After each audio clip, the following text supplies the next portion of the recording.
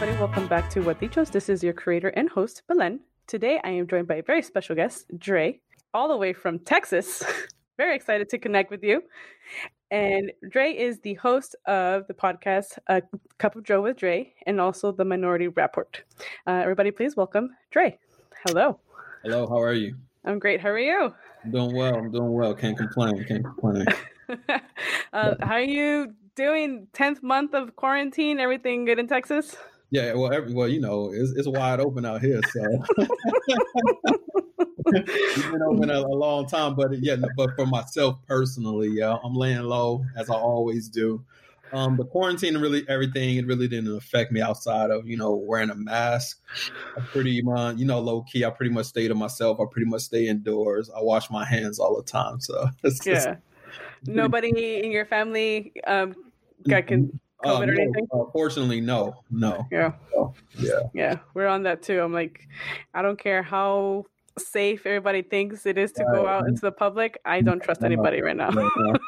I was actually reading, a friend of mine had posted recently that Los Angeles County had adjusted their air quality measures, standards, because of all the people that have been passing away through COVID. They're cremating their bodies. So there's a lot of people that are being cremated. So the air quality is getting actually pretty bad. Yeah. So LA County lowered their standards for air quality. And then just yesterday they lifted all the orders. So we can go dine outside now. But I'm like, I don't know how I feel about that when like the air quality means that I'm breathing in somebody that just passed away. Exactly. Exactly. So, yeah. But other than quarantine, COVID, how are you doing? I'm doing great. I can't complain. Like as you said, you mentioned the podcast. They're doing great. I'm in school, so we just started back this past week. So trying to, adjust to that and get that all, trying to get reacclimated with that. So yeah. What are you going to school for? For sociology. Okay. For your master's or a bachelor's? For my bachelor's, my master's will be in social work, actually. Oh, nice. So pretty much goes along with everything that I'm doing currently. I'm a life coach outside of podcasting as well. So, yeah. And I remember reading about that as well, about you being a life coach too. How do you get into being a life coach? Is it just more like, you know what, I have some great advice, let me offer it to people? Or how do you do that? Well, so honestly, like 5 years ago, I started my first business as an image consultant. So just teach people how to put themselves together, through your wardrobe. And through that, because I do a consultation with that. So through that, I had a couple of my clients actually suggest that I be a life coach. And at the time, 5 years ago, I didn't even know what a life coach was, to be completely honest. But two different clients of mine who don't know each other suggested it to me. So I looked into it, realized that I had a lot of the required classes at the time in my degree, because I was going for teaching. But I've always been intrigued by psychology. So I took a lot of psychology classes. I've taken a lot of business speaking, public speaking classes. So I had a lot of it done. So I just had to take a few more classes. And here I am 5 years later. So that's awesome. But the thing about it is, it really doesn't matter what classes you take, what degrees you have. If you're giving people advice and it's not good advice, then your career as a life coach is going to be short-lived. So, I only ever heard or seen about life coaches on television, and it's usually like this very, hippie type of thing for Caucasian friends. And I was like, you don't need a life coach, I just talk to my mom and she tells me what to do. That's my life coach. That's how I look at it too. So yeah, my best friend is my life coach, and she don't even know it. So yeah, people don't know. It's like, you know what? I'm not gonna give you an official title, because if I give you an official title, you're gonna start charging me for your advice. Exactly. Yeah. That's really cool. And now that we are gearing into the complete almost a year of whatever we're doing in this country, what do you hope happens once everybody this whole veil of quarantine goes away? Well, for the first thing I hope for is I hope that the world has become a little bit more kinder to one another. Because if one thing the quarantine did for us as America and the world for the most part, it sat us down. It really like sat us down, gave us some time to think about things. Unfortunately, a lot of us have lost some loved ones along the way. But I think that prior to the quarantine, we was just so caught up in life, just the everyday hassle of life, the coming and going, and this, everything was just moving fast. So what quarantine did, I guess the lighter part of quarantine, what it did for us was, like I said, it forced us to sit down and really readjust what's important to us, so. And we got to get, I guess you could say, reacclimated with our families and our friends and our loved ones, even though a lot of it was through Zoom. But like I said, it really forced you to sit down and really figure out what's important to you and forced you to pretty much come together, especially if you have family in your immediate house, because a lot of us, we have significant others, we work, we have kids that are in school, we're just doing the whole day-to-day hustle and bustle. And then by the time you look up, it's the next day, So I just hope that we come out of quarantine once this is all over, just with a better outlook on life and just a better appreciation for each other as human beings. That's what I hope for, at least. And I think like if we could do that, I think that everything else will take care of itself. Yeah, I hope so too. I think that's the one thing that everybody is pushing towards. Like, did you all learn something from this time out? Did you sit and reflect on your actions in this time out? I mean, it's what it is. It's a time out.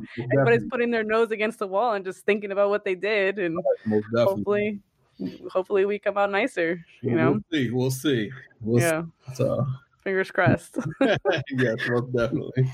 So I wanted to have a different approach on today's episode and talk about legends. And today is January 26th in Los Angeles. It's a really big, important date because unfortunately a year ago, Kobe Bryant and Gianna and 12 other members passed away on a helicopter crash in the hills of Los Angeles. And I was thinking about it a lot because I have a guilty conscience about it. And so I wanted to have a conversation because after hearing a few of your episodes as well, learning a little bit more about you, I was like, maybe this would be a good topic to talk about. So what do you think? Hey, I'm with it.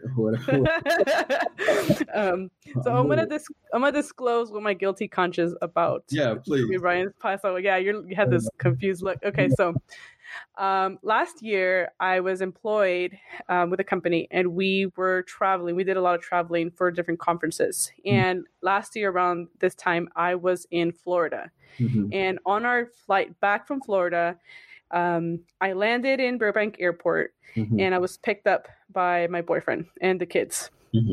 And so we landed. It was like a morning flight. We landed here in Los Angeles pretty early, and it was fog, everything. The one thing I wanted to do was go have breakfast like right away because I didn't get a chance to eat, because in Florida I had to do a layover in Atlanta and then come here. So it was an early morning travel. I found the place. We went over to this cafe in Burbank, and I'm rushing. I'm half asleep because I didn't get to sleep, and two, I'm hungry, which is really a bad combination. Yeah. And I get in there, I'm in line, and my boyfriend, he's dragging behind, and I'm like, dude, hurry up, because like you have to order and then you have to find a table. Like I'm over here like stressing out, and he's like literally glued to his phone. Yeah.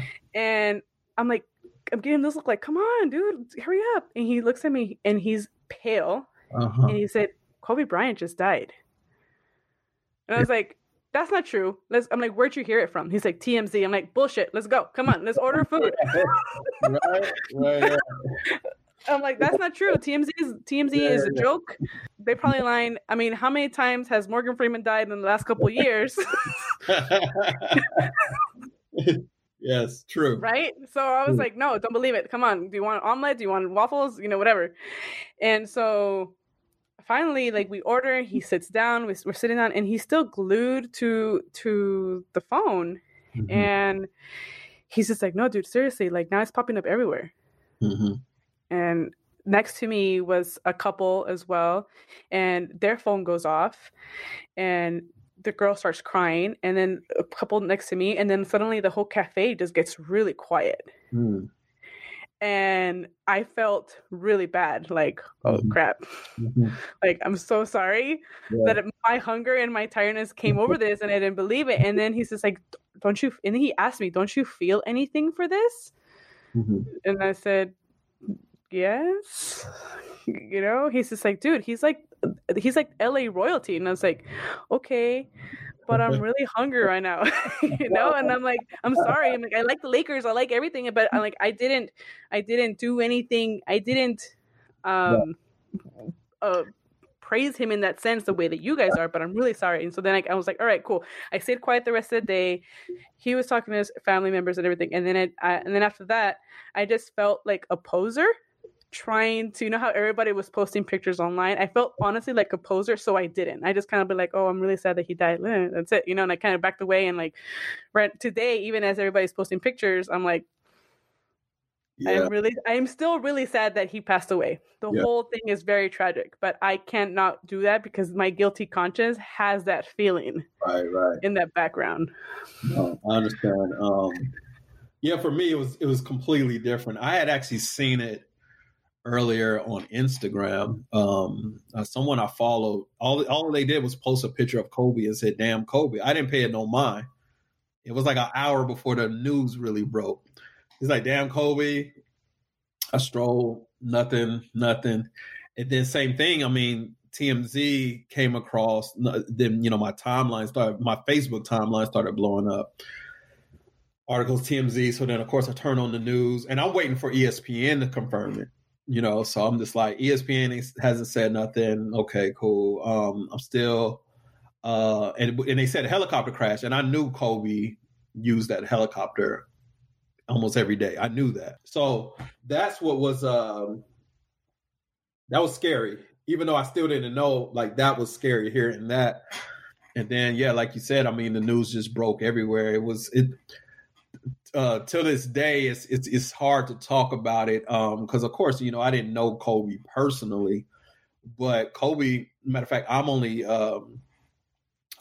2 weeks older than Kobe Bryant. So, like, we both started our careers at the same time, him being in the NBA, me joining the Air Force. And I watched him. I watched him since I was a kid. Like, literally, we grew up together. So that was the worst. That was just the worst news, like, ever at that time.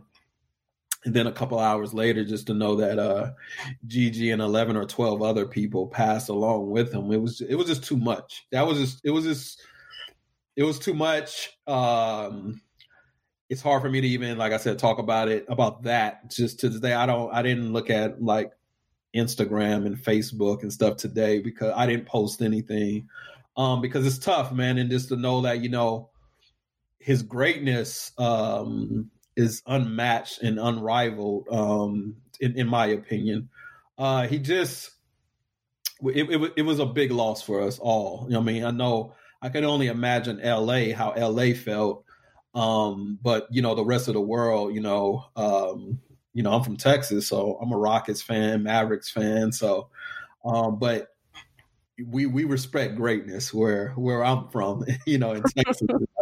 But no, it was it's hard. It's still tough to this day. My heart goes out to all the families involved. My heart goes out to LA because you guys have taken a lot of, not a lot, but some major figures in the last just year and a half, 2 years. Because before that, it was Nipsey.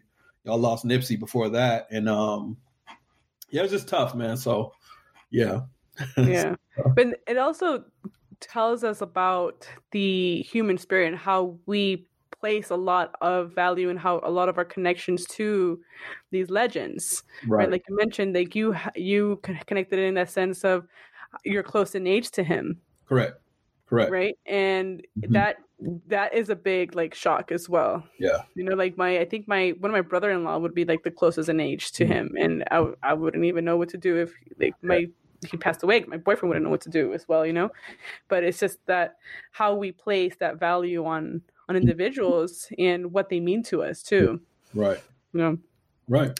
Yeah. And to be honest, I didn't even know a lot about Nipsey Hussle until after he passed away either. And when I was learning about him, because I was like, who's everybody talking about? Him and I went to the same high school. Oh, really? Yeah. And we had the same teachers. I didn't know who he was. Wow. You know? Yeah. I was like, oh, okay, that's the cool cat that was walking around the whole time. Yeah, that's him. You know? But then again, because I don't know a lot about him, I don't like to attach to the bandwagon of being like, oh yeah, oh my god, like we were homies, you know. Yeah, but what are some other legends that you think as well that we have as society, as you know, place the value on as well, that are of great importance to us, to all of us? Oh well, legends in their own right. Well, Michael Jordan, of course. I mean, he's the bar, the gold standard. Along with LeBron James, I put them in the same category. But more so, I mean, I'm a Michael Jordan fan. I mean, yeah, greatest of all times, whatever you want to call it. But LeBron, I mean, LeBron is better for me because of what he does off the court, you know, and he does it so. He does what he does. I mean, out of the kindness of his heart, it just speaks volume to me as the type of person he is. The Obamas, Oprah Winfrey, who else? There's a lot. Unfortunately, a lot of mine comes from the sports world, entertainment world.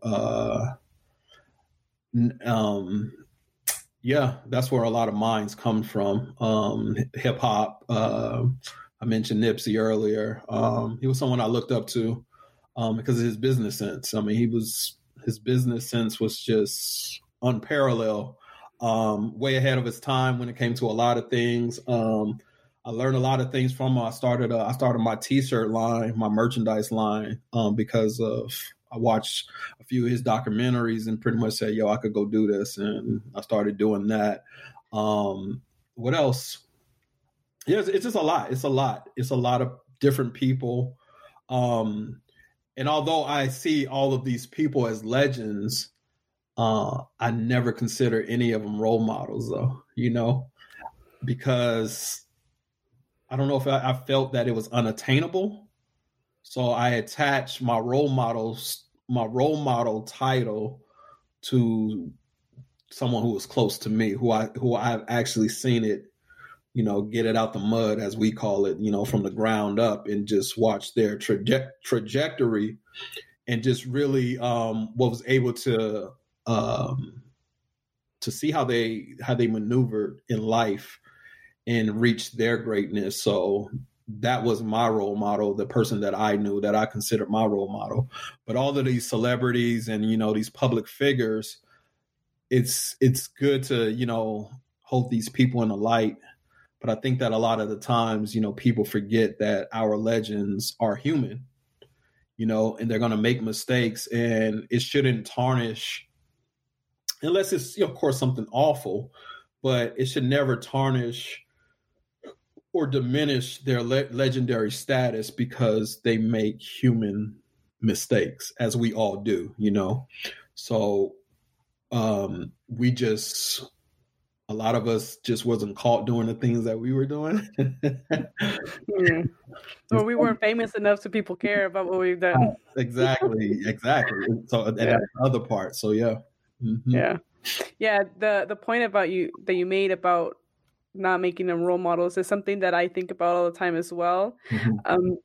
My mom would constantly tell me, oh, you should look up to like your cousins, for example. Mm-hmm. I have a set of cousins that still live in Mexico, and they are doctors, in their field of sociology, social agriculture. That's what I think that what they're doing.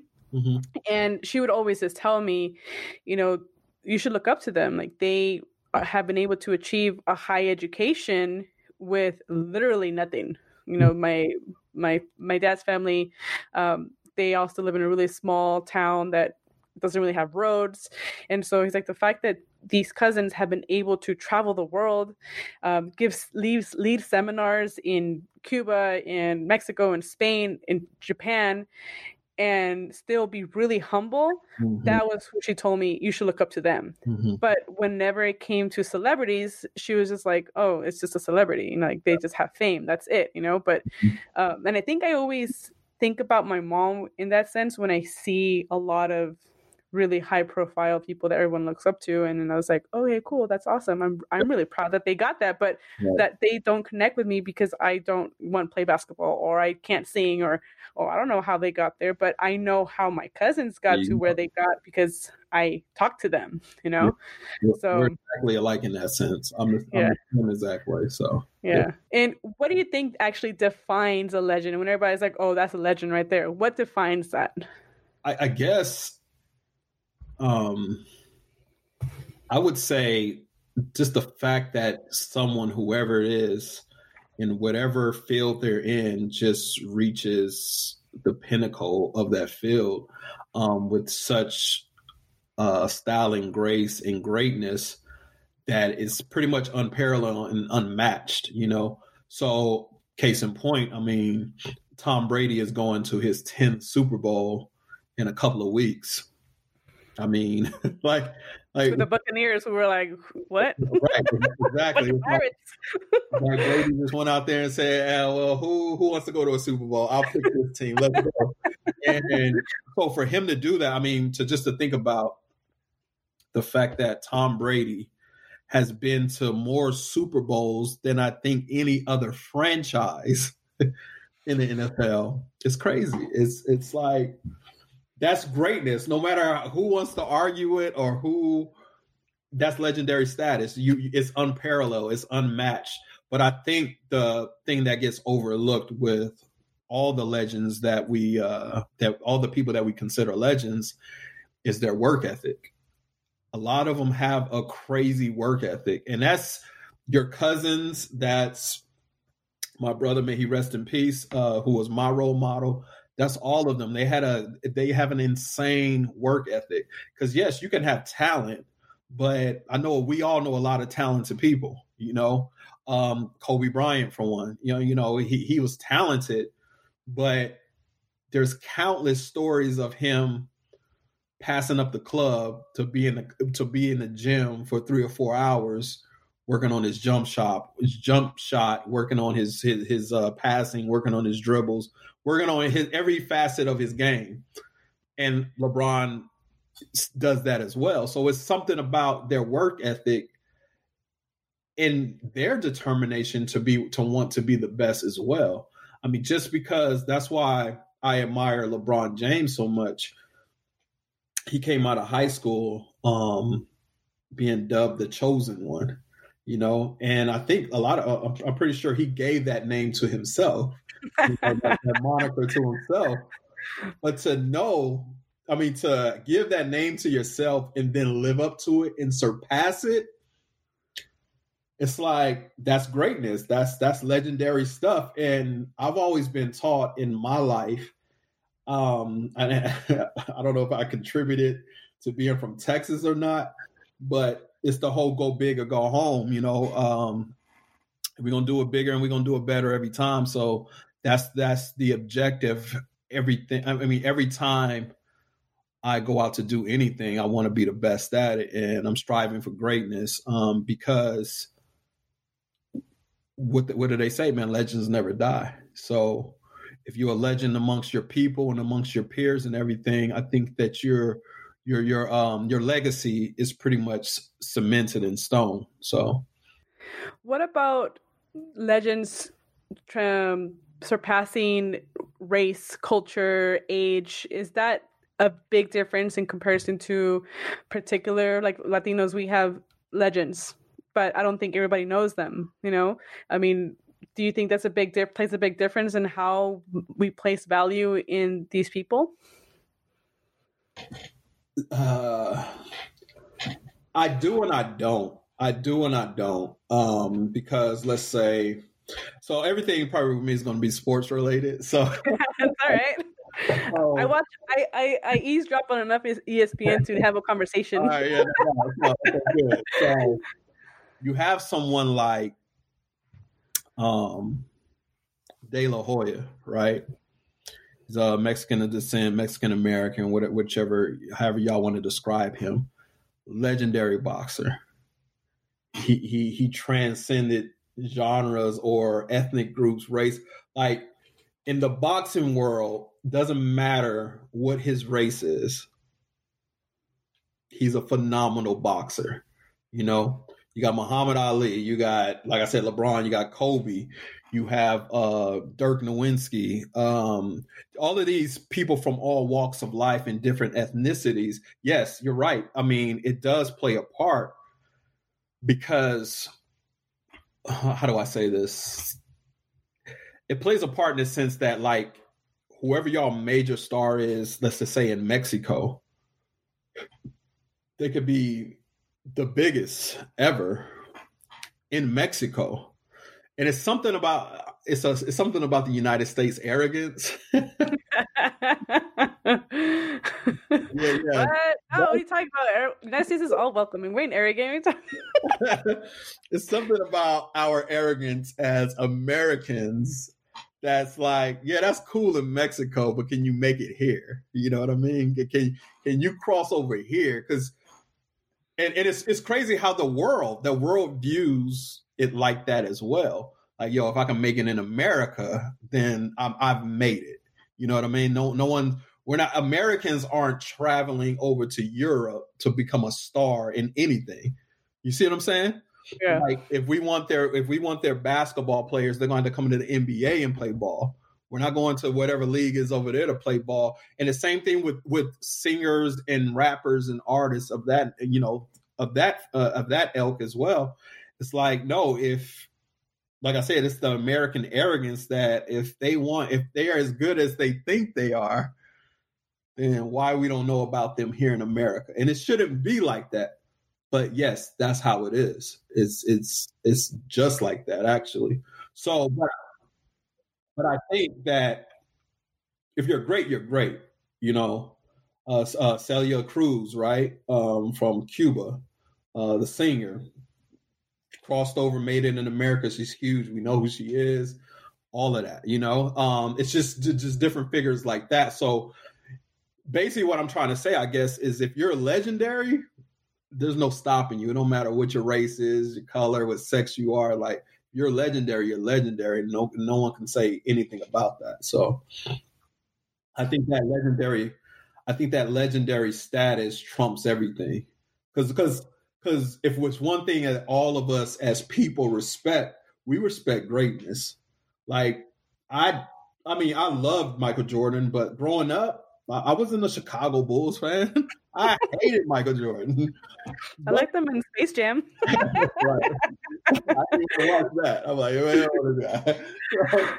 But we got to respect his greatness. We always respected his greatness and what he does. So yeah, that's all that is. But yeah, I think it does play a role. And like I said, and it's mainly because of the United States of America and our arrogance to think that we're the best when it comes to anything, and the best artists come from here, when there's artists all over the world who are great and legendary in their own right. But like I said, we tend to believe, like, if they didn't make it here, then, who cares? So right. Or unless they have put the United States in their mouth and Correct. Crossed an issue. Correct. Right? Correct. Because that's the only other time we'll ever hear about them. Correct. They say something, we literally perk up like prairie dogs, like, what? What'd you say? For example, Greta Thunberg, right? The environmentalist, the girl, Malala, they have zero issues with our affairs here, but we know them because they have crossed that international border of conversation, of topic. Like, they mentioned us, so now we got to talk about them. Yeah, correct. The reason why we have placed value on those individuals. Absolutely. You know. You're absolutely right. Yeah, so I guess it goes back to the arrogance. Like, oh, you talking about us? Come on, come talk. Exactly. Like, come on, let's talk. Have a seat. Let's talk about it. Yeah. You know, in for us, for me personally, I have said it out loud that if the mariachi singer Vicente Fernandez were to pass away, I would probably take the day off and cry. I think that would probably make me way sadder than anything, because of the connection that it means to my family. Not because I don't know him, right? I mean, like, I've driven in front of his ranch when we go to Mexico, but I don't personally know him, but it's that connection to other people that I know. Correct. You know, like a lot of the songs that he has performed, movies that he has done, you know, he was dirt poor too. But my mom and my dad talk about him and connect how their stories are the same as his. Granted, my parents aren't, you know, world famous mariachi singers, but it's the way that they have hurt when they hear his songs that I would cry because if he died. Right, of course. You know, because that means that somebody that shares the same pain as my parents has died. And that means at some point my parents are dying, which also makes me sad, you know. But I think that's where I would probably write an Instagram post about it. You write that post. That's what's up. Yeah. Okay. One topic. I heard you mention this in one of your episodes, in the Minority Report, and it was with Dr. Cunningham. Okay, and they were talking about intelligence, on how everybody ridicules people about reading. Okay, and I've had this thought in my head way before I heard that episode about people wanting to become social influencers and trying to reach this level of fame and legendary status. And the only time I think about is, what are you going to contribute to society? Are we going to have a bunch of millions of social influencers? Who's going to lead the world? What are your thoughts about that? I feel the same exact way as you feel. It's like, I believe that if you do the work and you do enough work, your work is going to speak for itself, and your influence is going to do just that, influence, but it's going to be influencing the right people to do more about giving and helping versus to get your Instagram follows up. And I never, honestly, I didn't even know what an influencer was until like 2 years ago. Right. And when I found out what it was, it shocked the hell out of me. So I'm like, what are they what are they influencing? Because they damn sure not influencing me in any shape, form, or fashion. So I was like, what are they influencing? But like you said, it was just more so driven off of fame and notoriety versus really influencing people to do any type of real change in the world. So what happens is, though, and as we all know, the real influencers, they go down as legendary versus, I mean, let's just compare. No, I'm not going to use Kylie, because is it her name? That's her name, Kylie, the billionaire Jenner. I'm not going to use her because she's a billionaire, so clearly she's influencing people. But let's just say, I think that was different though, because she was born into a family that already had fame. Right, exactly. So she was born into it. But I'm talking about like us regular Joe Schmo started posting a bunch of videos, and they were like, "Oh my God, we're famous now." Yeah, and that's the thing. It's like that's like I said, that's temporary. Whereas if I'm out here and I'm starting a movement out here, I'm starting a nonprofit out here to, help veterans or help battered women and children in foster homes and things of that nature. And I'm using my influence to have other people volunteer to help, and then that catches on, and then someone else does the same thing. When it's all said and done, they're going to remember my name versus Joe Smo on Instagram trying to get his or her followers up. And that's the imprint, and that's the influence that I wish to leave on the world versus Instagram and stuff like that. I tell my partner Joe on Cup of Joe with Dre, I tell him all the time, man, if I never had to be seen, like I would never be seen. Like I'm just behind the scene. I'm under the radar, and I'm trying to make real moves out here. And I'm trying to help real people out of, in real situations. So that's what it's all about to me. Yeah, definitely. I still don't know what influencer does. I mean, are you trying to? I feel like they're trying to hustle me and trying to buy stuff. Exactly what they're doing. That's what an influencer is. So. Yeah, if all you're trying to is peddle me some random object, I don't really care what it is. Yeah, but yeah, I can't think of anybody that I would say is an influencer on social media or anything. I don't know what that is. I don't know who they are. Like I said, I use Kylie because I know she was an influencer and the number one influencer, but clearly she's good at influencing people to do things. So yeah, whatever. I don't know. Stay over here. Expertise my realm of anything, so I leave that alone. I leave that to the influencers. Yeah, I'll leave it to the gullible enough to follow that. I mean, that's where it goes back to, what are you going to teach yourself? What are you going to talk? What are you going to find out that you can do? If you are going to place value on legends or role models, what are you going to take from it other than like buying their merch? Right. That's it. I think at this point in my life, 33 years old, lived in LA all my life, I only have 2 Laker shirts. I have 1 Dodger shirt, 2 Dodger hats, and that's only because I started going to Dodger games more often. So I figured, you know what, I should probably get a hat. But even at that, like if I buy, and this, I think this goes into labels as well, like legends and labels, and like how we want to brand ourselves in that way too.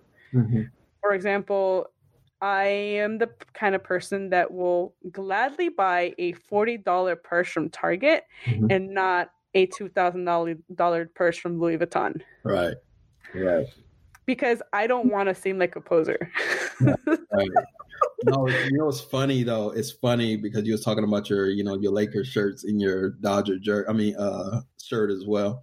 So this weird thing that I don't know why I'm like this, but I refuse to buy any athlete's jersey. I refuse, and it's because I don't know. I don't know. I don't know if it's a man thing. Like I'm not wearing another man's name on my back. I don't know if that's what it is. But what I do know is when I buy a jersey, I always get it personalized with my name on it, And I do that because, for one, a lot of these players nowadays are just not loyal to your team. So you have to be buying jerseys every 2 or 3 years. But if you know that that's your team, you put your name on the jersey, have it made specifically for you, and you won't never got to worry about buying another jersey again in your life, So yeah, you might have to fork out the $300 one time, but like I said, that's your jersey and your name is on it, and you got to worry about going nowhere. But the other thing is too, it's just like, I don't know. Like I said, I never idolized any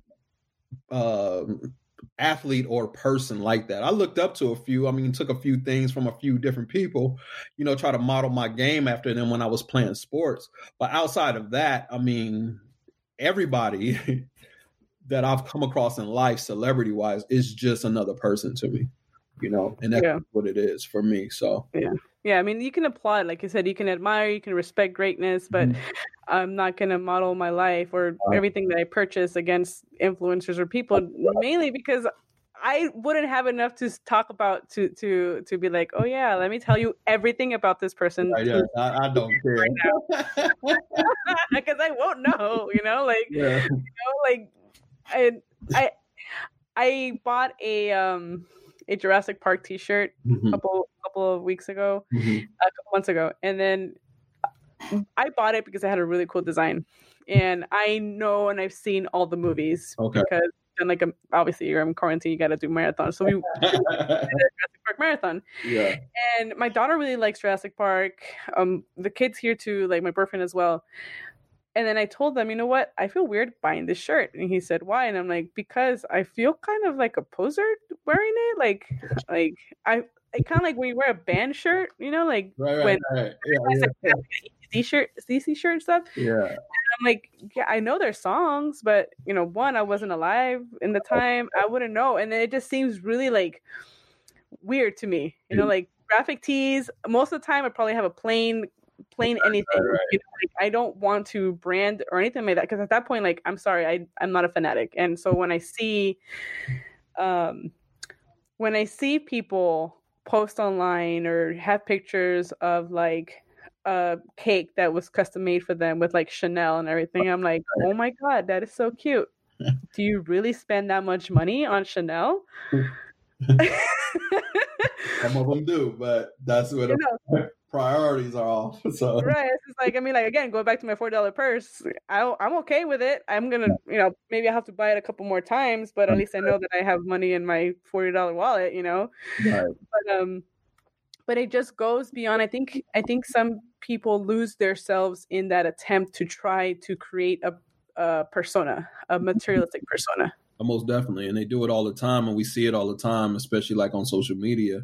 And I was just having this conversation the other day where it's like people like on Facebook, it's like they forget that people know them in real life, So yeah, they'll post their Gucci bag or their Louis bag and whatever else they got, and we know that outside of Facebook that they're really struggling, And it's like, so why do that? And it's just so other people could think that they're doing well, and they're just, I don't understand that either. So yeah, that's beyond me. So yeah, I think but it goes back to them trying to live up to this expectation of like, if I reach a certain level of attention, right. Maybe I will reach a legendary status where others will respect me, and it's like, what is your game outside of that? Are you actually teaching somebody something positive? Are you influencing your children, your nieces, nephews, or maybe even kids that you don't know in the community, what they're doing? Like, I won't ever put a bumper sticker of like the political parties or like every 4 years, like all my flags, bumper stickers. I'm like, why? Homie's gonna leave in 4 years anyway. Kind of like the jerseys, right? I'm sad that Kiki Hernandez left the Dodgers. And I was like, you know what? Maybe I should have bought a jersey. Nah. I'm gonna get one now. So I mean, like, do I want to get a Red Sox one? Probably not. But yeah. Tell us a little bit more about what your podcast is about, and so for the listeners, for what they chose, what can they expect if they go and check out your podcast as well? So my very first podcast that I created was it's spelled Rapport, RAPPORT, but it's pronounced The Minority Report. So, but I put some real thought into this. So, when I was coming up with the name, for one, I checked, and there was already a Minority Report, REPORT, podcast out there, but which was cool because it made me think outside the box. And rapport, if you said it the way it looks, it looks like report. What a rapport is just having a rapport with people, with someone, conversation with someone, and that's what it is on the Minority Report. And the reason why it's called the Minority Report is, for one, we're all minorities somewhere, even white people, white people go to Jamaica, they're minorities. They're damn near going to be minorities here in the United States soon.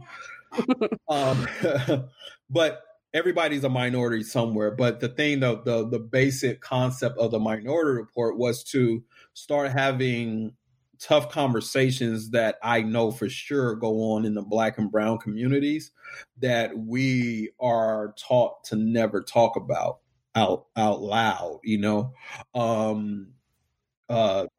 child abuse, what else? Rape, just all of those things. All of those things that, like I said, that happens in our communities that we are taught to be hush hush about.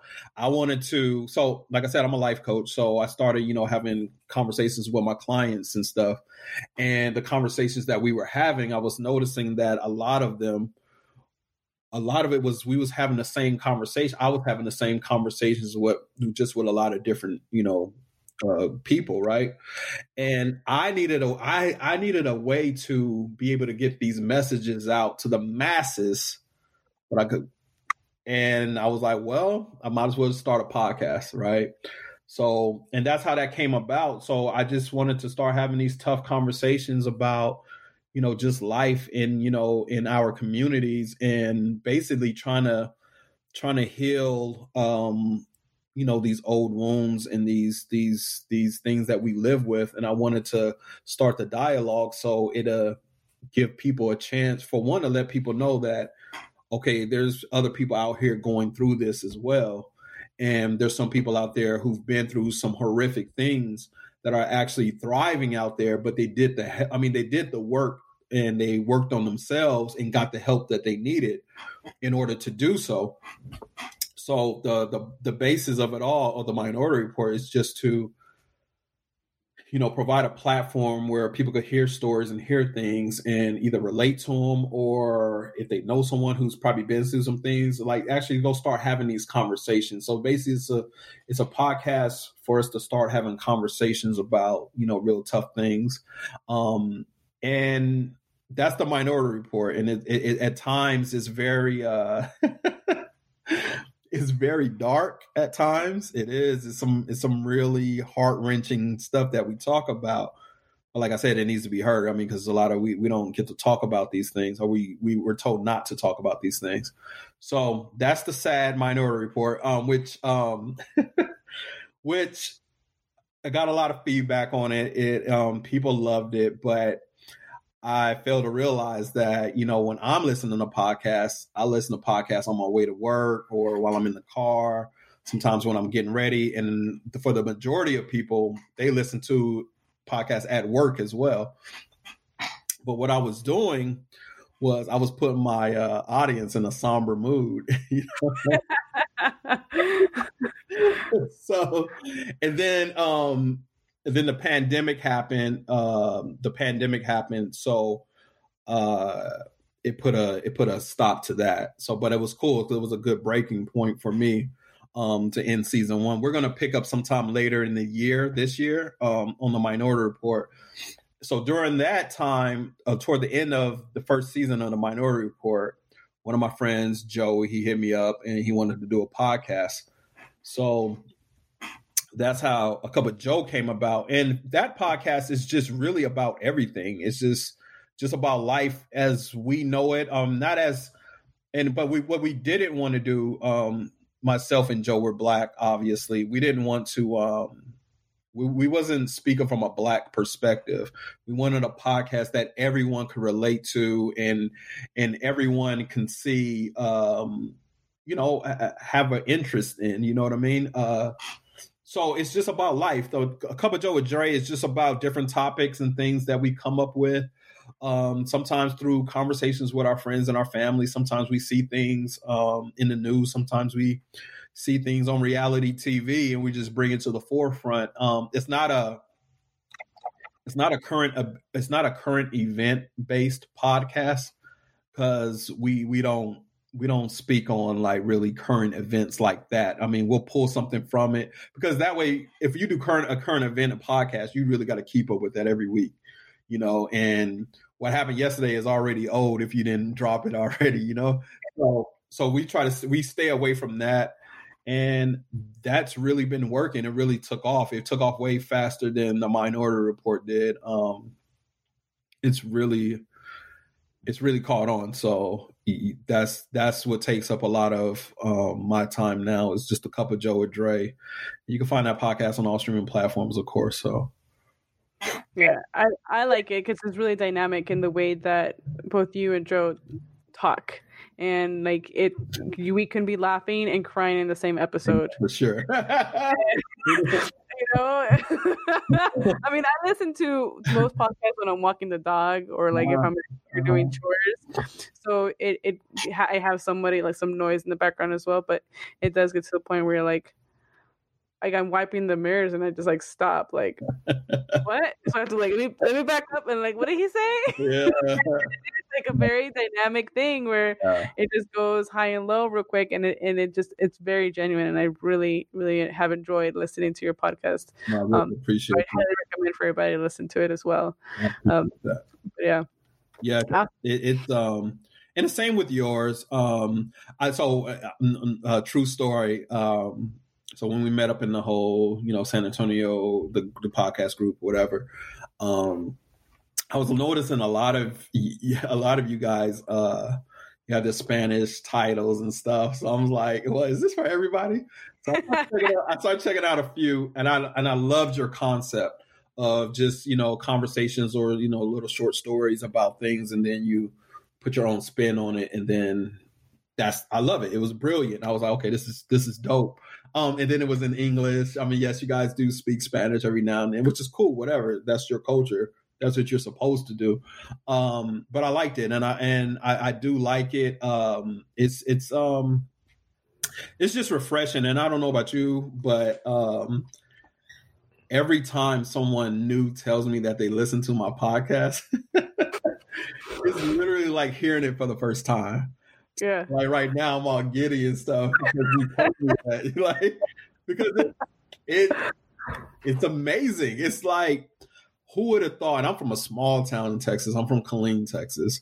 Unfortunately, we've been in the news for all the wrong reasons as of lately. Fort Hood, Vanessa Guillen, all that, just crazy. That's where I'm from, So, and I've been living with all of that was going on with her for the longest time, but I'm from a small town, so just to hear that people like to hear what we have to say, it's like, yo, that's crazy, because I never would have thought in a million years that anyone would even want to hear anything we had to say. So when we first started out, we was like, yo, we'll be happy if by the end of 2020, we get 500 listens, But yeah, we're good. So we're over 5.5 thousand streams now. So it's awesome. Yeah, man, it's pretty dope. Yeah. Yeah. I always feel like when I'm talking and I'm like, is anybody out there? Every time I like because kind of the same way when Twitter started, like you were posting about your day, like who cared? Now everybody's on it, So now I'm like, yeah, that's hilarious. Yeah, but I do. I appreciate you. I appreciate all the podcasters out there. If I could offer some words of encouragement, it would. And that's another thing I liked about yours as well, is you're very consistent with your podcast. And I know a lot of people who started when I started. I know some people who started before I started, a little after I started, and they're not around no more. So I guess my words of encouragement will be just to stick with it, stick with it, keep building, keep learning, keep networking. And yeah, people would start to tune in. I mean, it's like, yeah, you'll hear crickets out there for a little bit, but eventually, people will catch on, and yeah. So thank you for doing what you do, for real. Oh, thank you for doing what you do. I really appreciate it. Out there, when you look at the rankings of all the podcasts on like Apple and everything, and I start to think like, who determined this list? Right. Who said that these people are worth listening to? And I'm not going to be judgy or anything, but I have heard some of them, and I'm like, that's real. I don't relate to this. And that's the whole thing. It's like, and that's the other thing too. I tell, beginning podcasters or YouTubers and stuff. It's like, for one, never try to be somebody else. Don't try to duplicate. We can't duplicate Joe Rogan, or any other podcast. Be original and be yourself, because that's what's going to cross over to the people. And so many times, so many people, they just want to be the next whatever, instead of being the first whoever, So yeah, stick with it. Keep doing what you do. It's a beautiful thing. Yeah. Yeah, and for everybody that's thinking about starting a podcast too, remember, like, a lot of those top rated shows that are on like Apple and everything, they have money that's backing up. Yep. They have big studios, big production, big algorithms, and independent podcasters like ourselves, we don't have that funding, but that doesn't make us any less valuable than these big companies. That's so if your friend is telling you, hey, I started a podcast, be that annoying person and binge their episodes. Oh my god. And because it makes us feel good. I mean, I didn't decide to start a podcast just because I like hearing myself talk. If anything, I feel like I sound like really nasally all the time. I hate my voice, so oh God. I had a job before where they made us listen to our conversation, our call to train us and coach us on how to do sales or whatever. I hated it. I still hate it.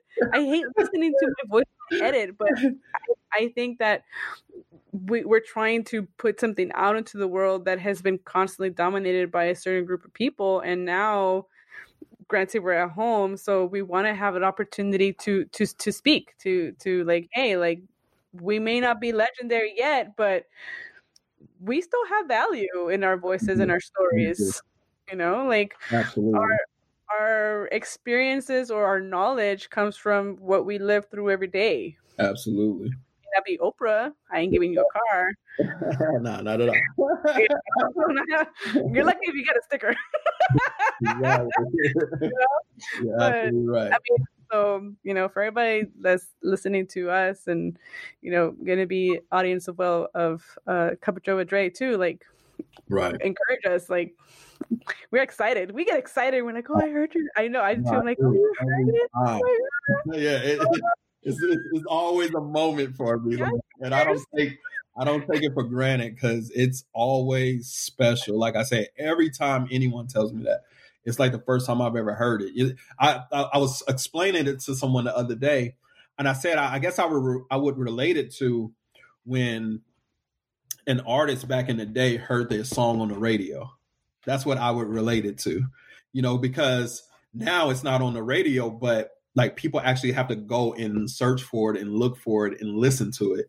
And that's, like I said, that's just a beautiful thing. And it never gets old to me, ever. So, yeah.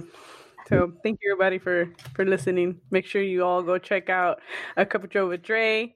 Yes. Listen, rate, review, share, do everything that you do for influencers, legends that you don't know. Right.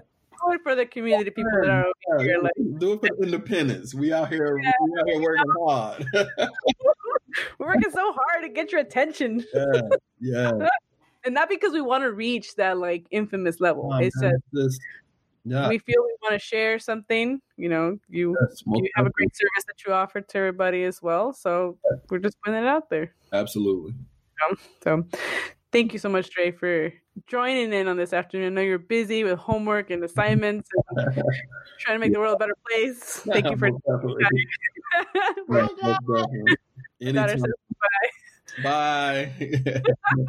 Just popped in here. And thank everybody else for listening as well. If you want to connect with Dre, I will post his social media handles as well, so that you can connect with him. He is a life coach. He's a podcast host as well. It's just way awesome guy. So please connect with him, talk to him, share everything.